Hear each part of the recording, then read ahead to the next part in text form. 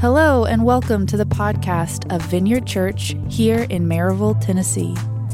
We post our Sunday messages here each week, as well as our conversations episodes, which include interviews, special announcements, and in-depth teaching. You can visit vineyardchurch.us to learn more about us or to access the audio archive. You can also subscribe to this podcast on Spotify, Apple, or Google Podcasts. And now, here's the episode.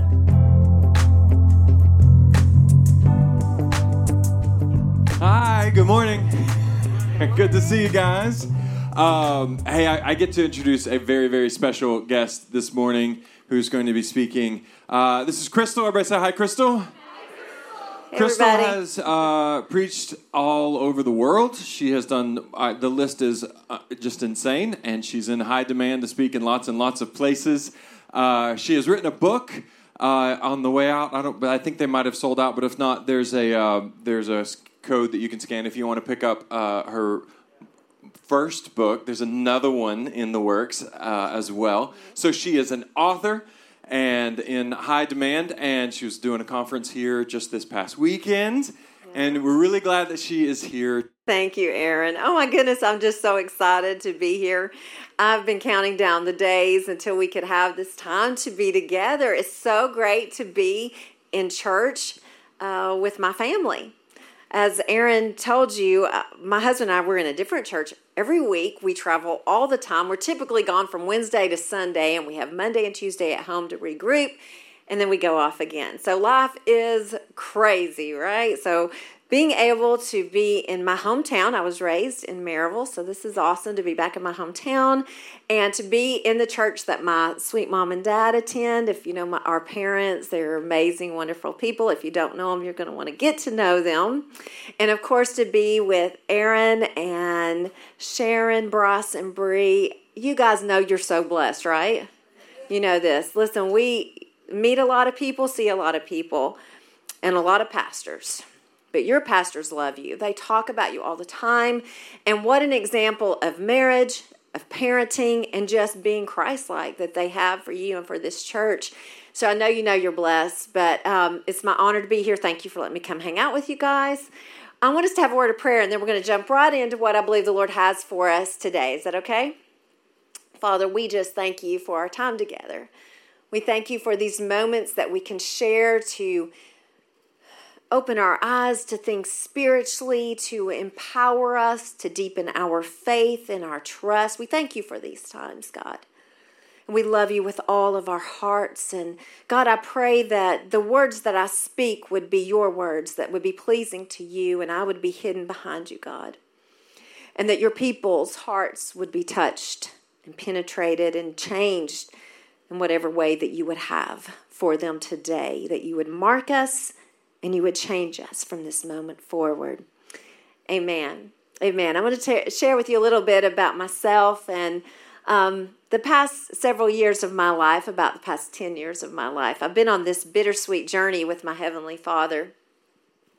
I was under the assumption that life was always going to be easy. Anybody? Yeah. I don't know why I thought that, because the Word of God doesn't tell me that. I just was under the assumption and belief that if I loved God and I served God, then everything was just going to be smooth sailing all the time, right? And then it wasn't. Life began to hit hard, and I don't know if you've ever got some bad news where it feels like someone just punched you in the chest kind of moment, like your breath is taken away from you. We started experiencing these kind of things in our family, and life was really hitting hard, and I had to process, how am I going to handle this?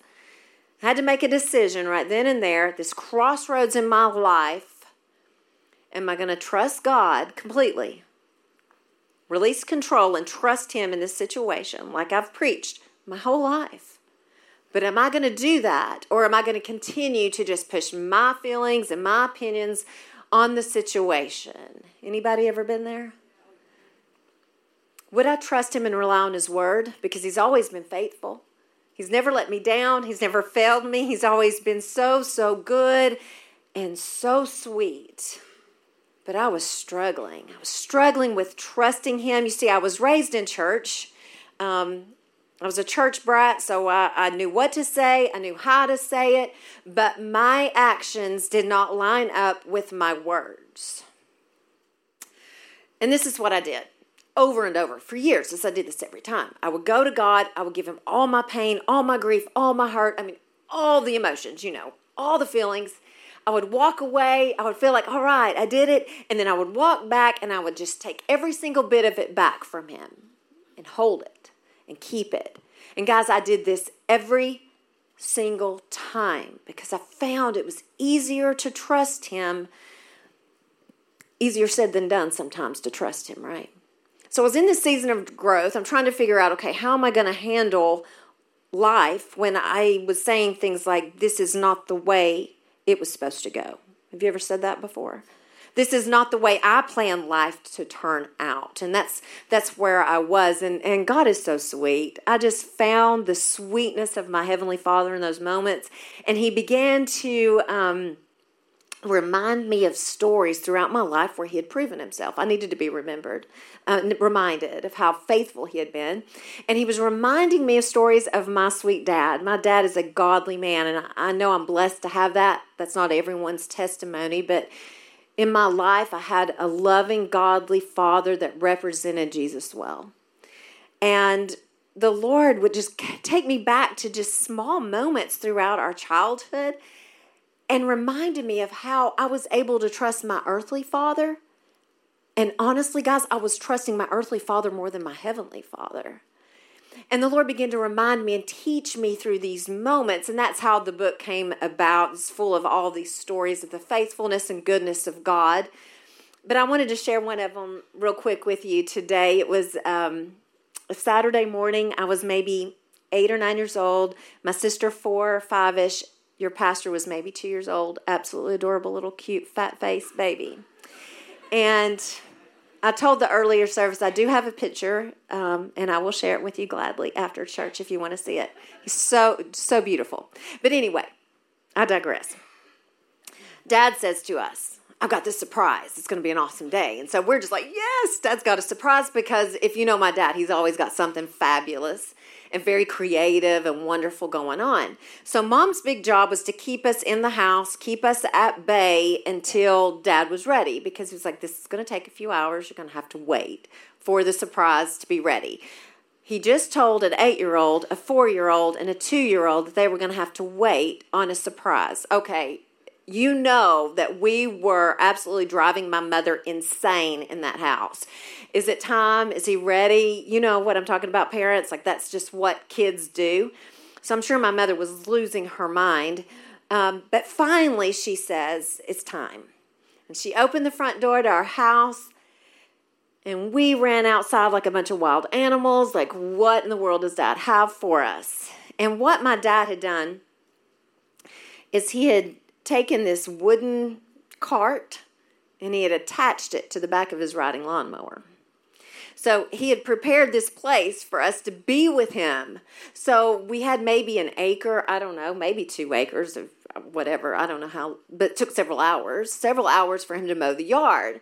And so he made this place where we could ride along with him as he mowed the grass. And it was so exciting. I mean, I had been in that yard a bazillion times before, and it never seemed so wonderful, so magical than it did that day. And as I think back towards it, as a mother, I'm a mother of 4, a grandmother of 4, I really believe my mother was the mastermind behind this whole thing. Don't you think, women?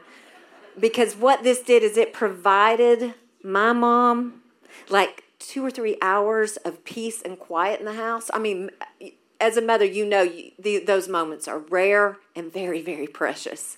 So I think my mom was the one behind the whole thing. And I remember the Lord reminded me of that Saturday, and I jumped in the back of that cart, and I laid back, and I just looked up at the sky, and it was a hot summer's day, and I just relaxed. I just chilled out while my dad did his job. And we rode around on that bumpy ride around that yard, and I just let my dad be in control and do the job that only he could do. Here's the thing. Not one time when we were riding around the yard did I stop my dad from doing his job to ask him, hey, Dad, how long is this going to take? Because I really need to know if it's going to work out with my plans and my schedule. I never said to him, can you give me an itinerary of all the details of your work day so I can see if it's going to line up with what I want? I never poked him on the shoulder and said, I really believe that up here you need to turn left instead of right. I didn't, right? Why? Because I trusted him to do a job that I couldn't do, right? I just relaxed. And the Lord said to me, that's right where you are. You are in a situation that you have no control of. You can do nothing but trust me to do what I need to do. And I found that there's so much power and freedom in just releasing control. So if you've found yourself in that situation before, maybe you're in that situation right now where you feel like the wind's been knocked out of you. You're hitting a situation you never thought you would be in. And you're like, oh, God, what am I going to do? And God's saying, you're just going to trust me. That's what you're going to do. You're going to release control and relax in my presence. Is that easy? Absolutely not. I'm not going to even begin to stand up here and tell you that this process is a simple, easy process, because it's not. But I'm telling you, as you wait on God and you trust him, I promise you he's working. You know, when I was in that cart with my dad, there wasn't a bunch of dialogue between the two of us because he was working. We weren't talking. He was working. And sometimes when we're in these seasons of how is this happening to me, God, we wonder, where is he? Why isn't he intervening right then? And why are we having to wait things out? And why is this taking so much time? You know, God, in the waiting seasons of your life, he's working. He's orchestrating things. He's putting pieces together. He's bringing the right people into your life. He's setting a stage for his glory, but also for your destiny. Amen? Amen. So we find so much freedom in just releasing control. The scripture that the Lord gave me for today, we find it in Numbers chapter 11. And I love this because it's about a leader who really trusted God. He was able to release control, not at the beginning, but in his leadership. He releases control, and because of that, he's a great leader. He really is. And he makes way because he releases control and allows other people to be empowered by the Spirit of God. He makes way for other people to impact the kingdom. So before we jump into the text, let me give you a little backstory of where we're at. Moses is in the desert with a few million people. The Israelites, they had been slaves for over 400 years. I want you to really think about what I just said there. 400 years. That means the people that are with him in the desert have been born into slavery, right?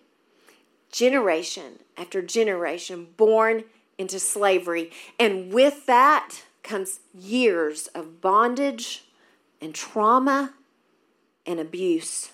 They were born into dysfunction. They knew nothing else. Their minds had been ingrained with unworthiness.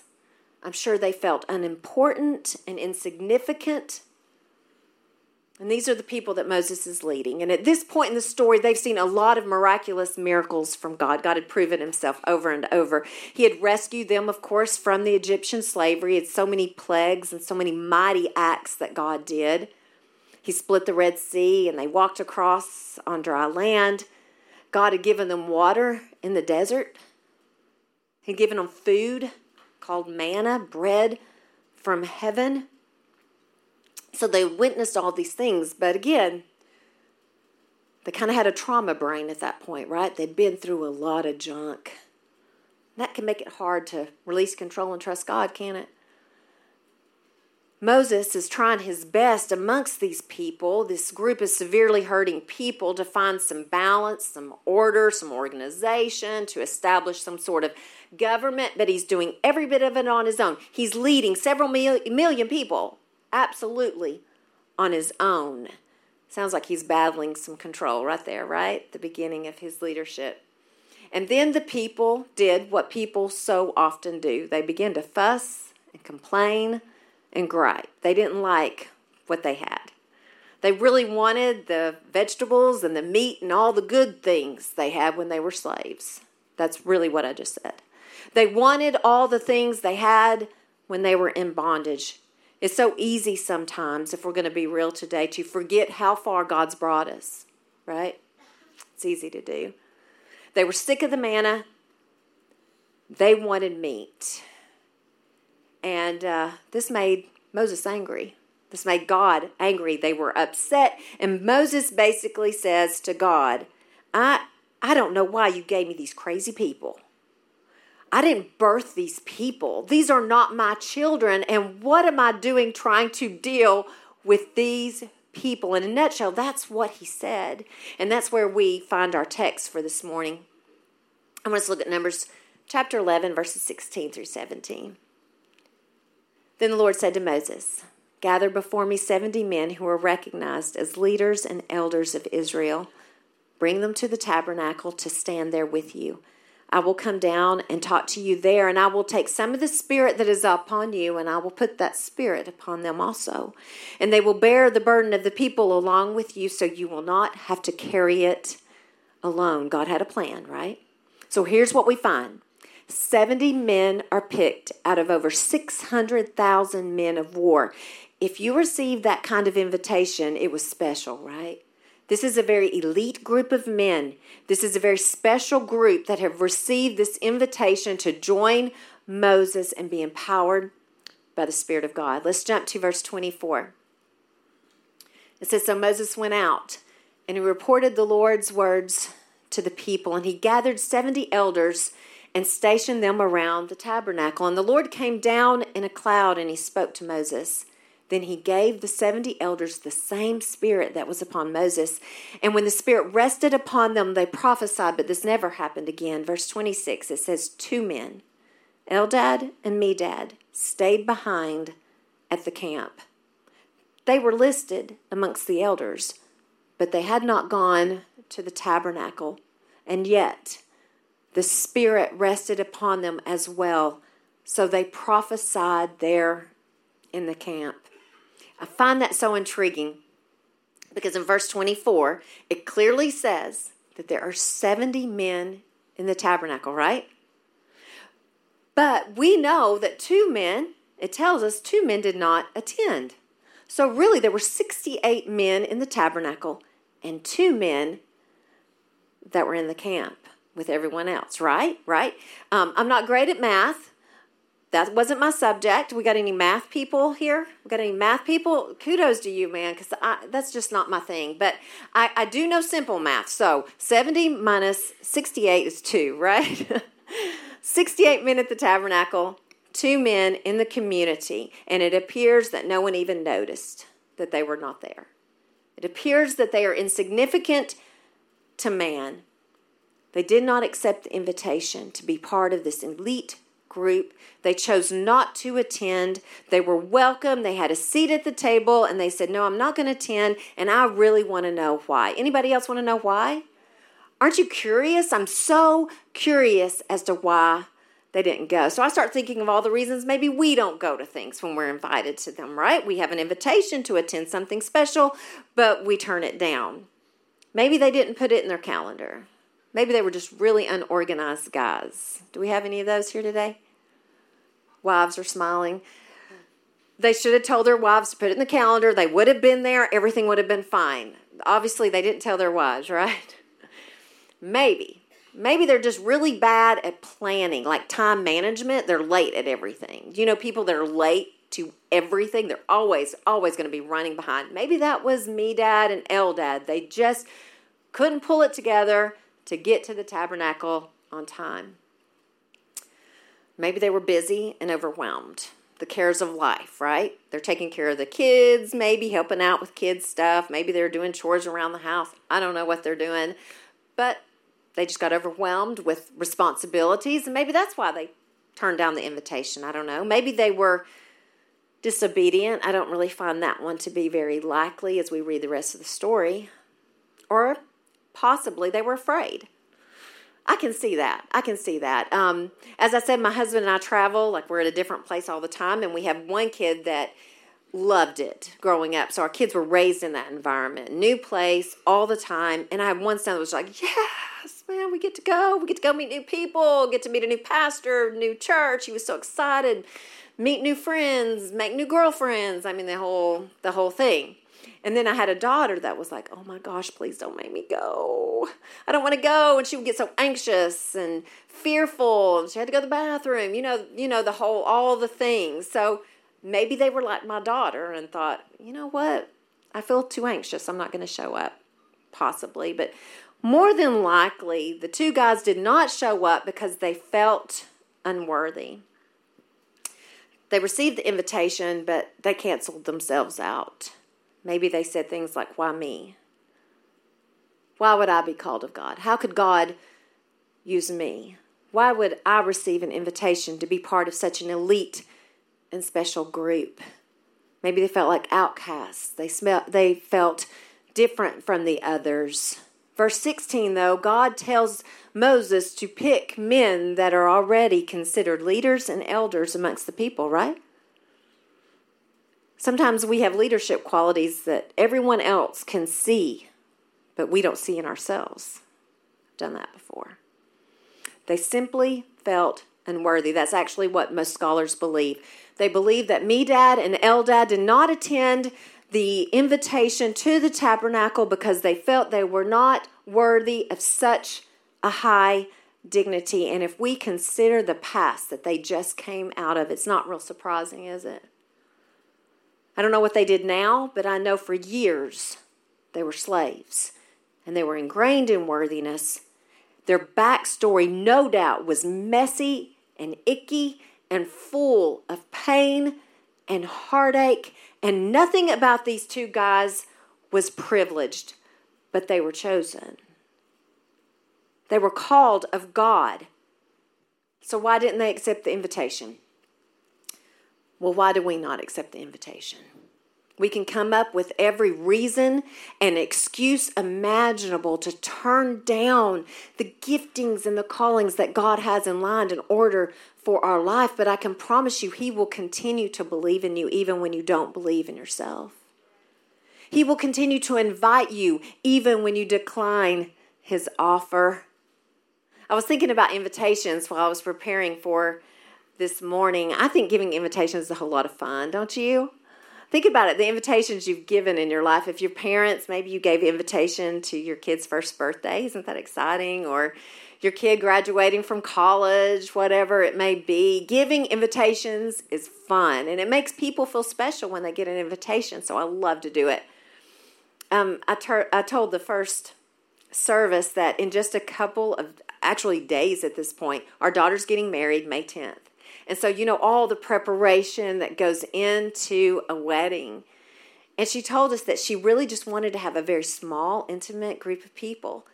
Just very special friends and closest to families were allowed to come. So I remember when we went down the list and we were deciding who's going to come and who's not. And then when we mail out the invitation, it was so exciting to invite these people that we love and we care about to be a part of such a special moment in our lives. And then I started thinking about Jesus and His life, and I really, really think Jesus loved giving invitations. I think He loved it. I think it was fun for Him. So I started thinking about all the invitations that He gives. He gave to the disciples an invitation to follow Him, right? He gave to the woman at the well an invitation to drink and never thirst again. To Mary Magdalene, He gave her an invitation to be free of her demons. To blind Bartimaeus, He gave him an invitation to see again. To countless others who needed healings, He gave them an invitation to be healed, right? There was a dead girl. He gave her an invitation to live again. There was a thief on a cross, and He said, here's your invitation to paradise.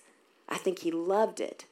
But how absolutely absurd would it be for any of these people to tell Jesus no? Can you imagine saying, nah, you know what?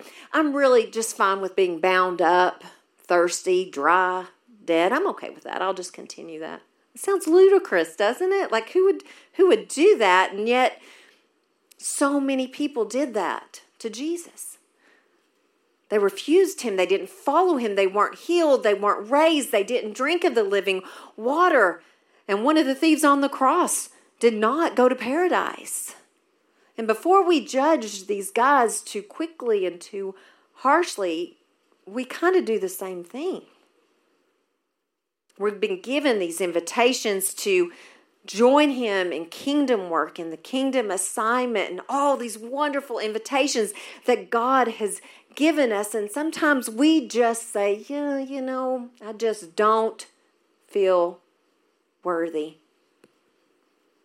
So why did Medad and Eldad disqualify themselves? Why do we disqualify ourselves from receiving what's rightfully ours from our Heavenly Father? The invitation's given, but we refuse to accept. What is beautiful about this story, and what I want you to see that is so empowering about this story, is that their doubts in themselves never stopped God. His spirit wasn't bound by location, where they were. His spirit was not bound by the opinions they had of themselves or the opinions that other people had about them. His spirit wasn't bound by their messy past or their pain. His spirit found them, right? It says the Spirit of God found them right where they were. God noticed that there were 68 men and not 70 at the tabernacle. Man may not have noticed, but God knew.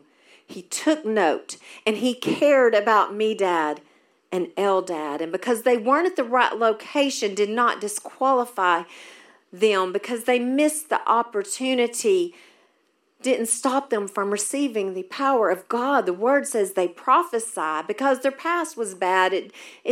God didn't say, well, you're out of luck on that one. Hate it for you. They were called of God. They were chosen of God regardless. Did you know the word calling in Greek is translated an invitation? If we look at Romans chapter 11, verse 29, it says, for the gifts and the calling, or the invitation of God, are without repentance. What exactly that means? That means that God has never called you and then repented of it.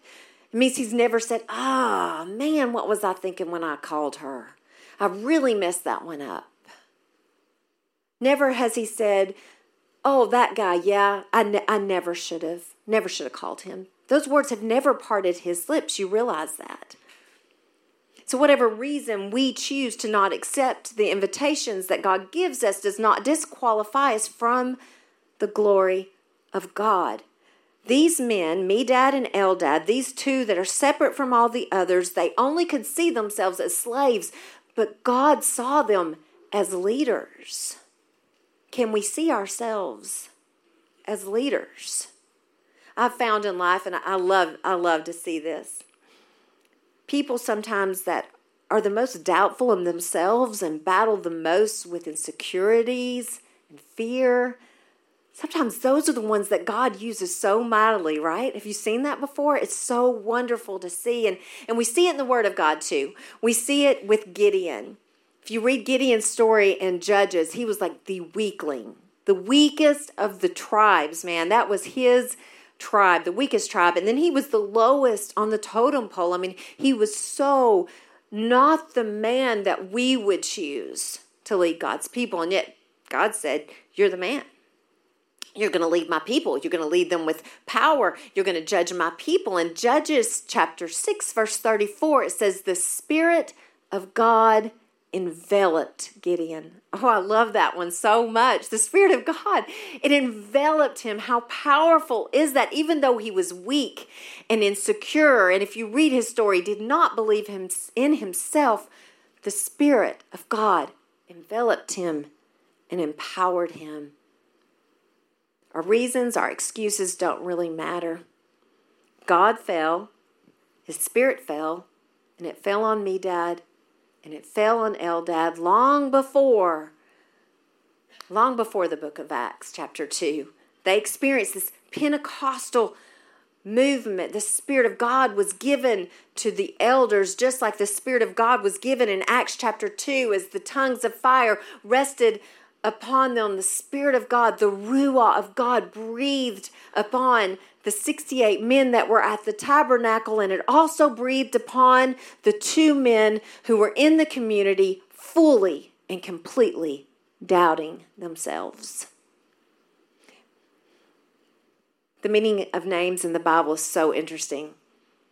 Typically, they're reflective or prophetic, meaning when a baby is born, the child's name will be chosen by reflective what's going on at that moment, or the child's name will be picked by something that's prophetic, like we're going to give this child a name of something that will happen. So I started looking into what does Eldad and Medad's name mean. The name Eldad in Hebrew, it means God has loved. Isn't that awesome? God loved Eldad. Right where he was, God loved him. Medad, the Hebrew meaning for Medad is friendship and love. God loved Medad, even though he didn't love himself, possibly. And maybe these 2 guys thought, all that we have to offer is love and friendship. That's not enough for God to use. And maybe that, I have no way of knowing, but maybe those were the things that these 2 guys were thinking. But I say that's one of the greatest things that we can offer the community in our world is love and friendship. These 2 guys were out and about. They were in the community with the common and the ordinary and the regular people like us. In my opinion, that's the very best place for them to be. They weren't gathered with the special and with the elite. And as a result, those common, ordinary people witnessed the glory of God, right? They saw Medad and Eldad prophesying and being used by God. And I'm convinced there is nothing more powerful than when love comes together with power. Love and power mixed is when you will see your world changed. I know a lot of people that have love, but they don't have power. And regrettably, I know a lot of people that have power, but they don't have love. And this is what the Word of God says about that. 1 Corinthians 13:2.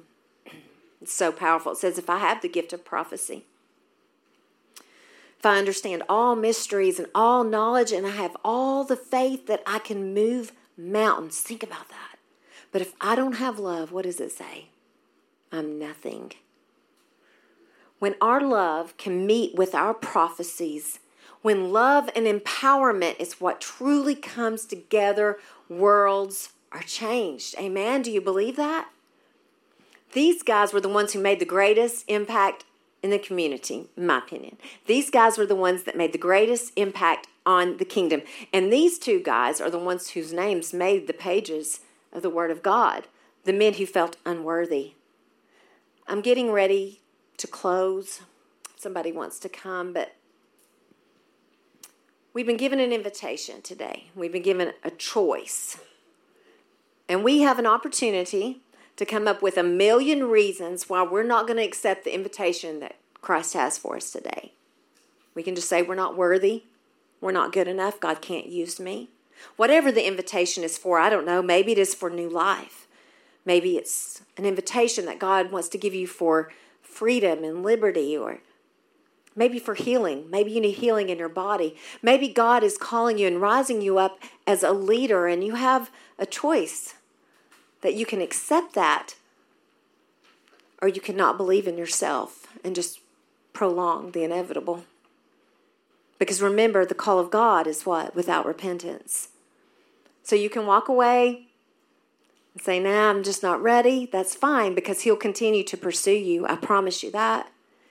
And He will continue to invite you. Even if you don't accept His invitations, He's going to continue. Why? Because of His great love for you, for His belief in who you are, because He knows that He can empower you. Because in our weakness, right, God is made strong.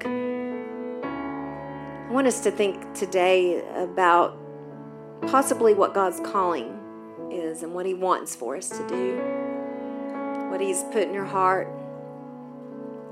So as we go into worship, I really want you to think about this and talk to the Lord. Surrender your heart to Him.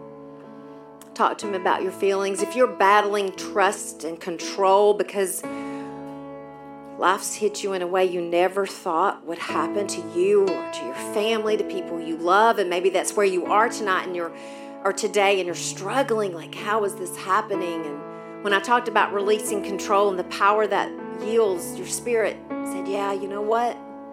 I got to do that.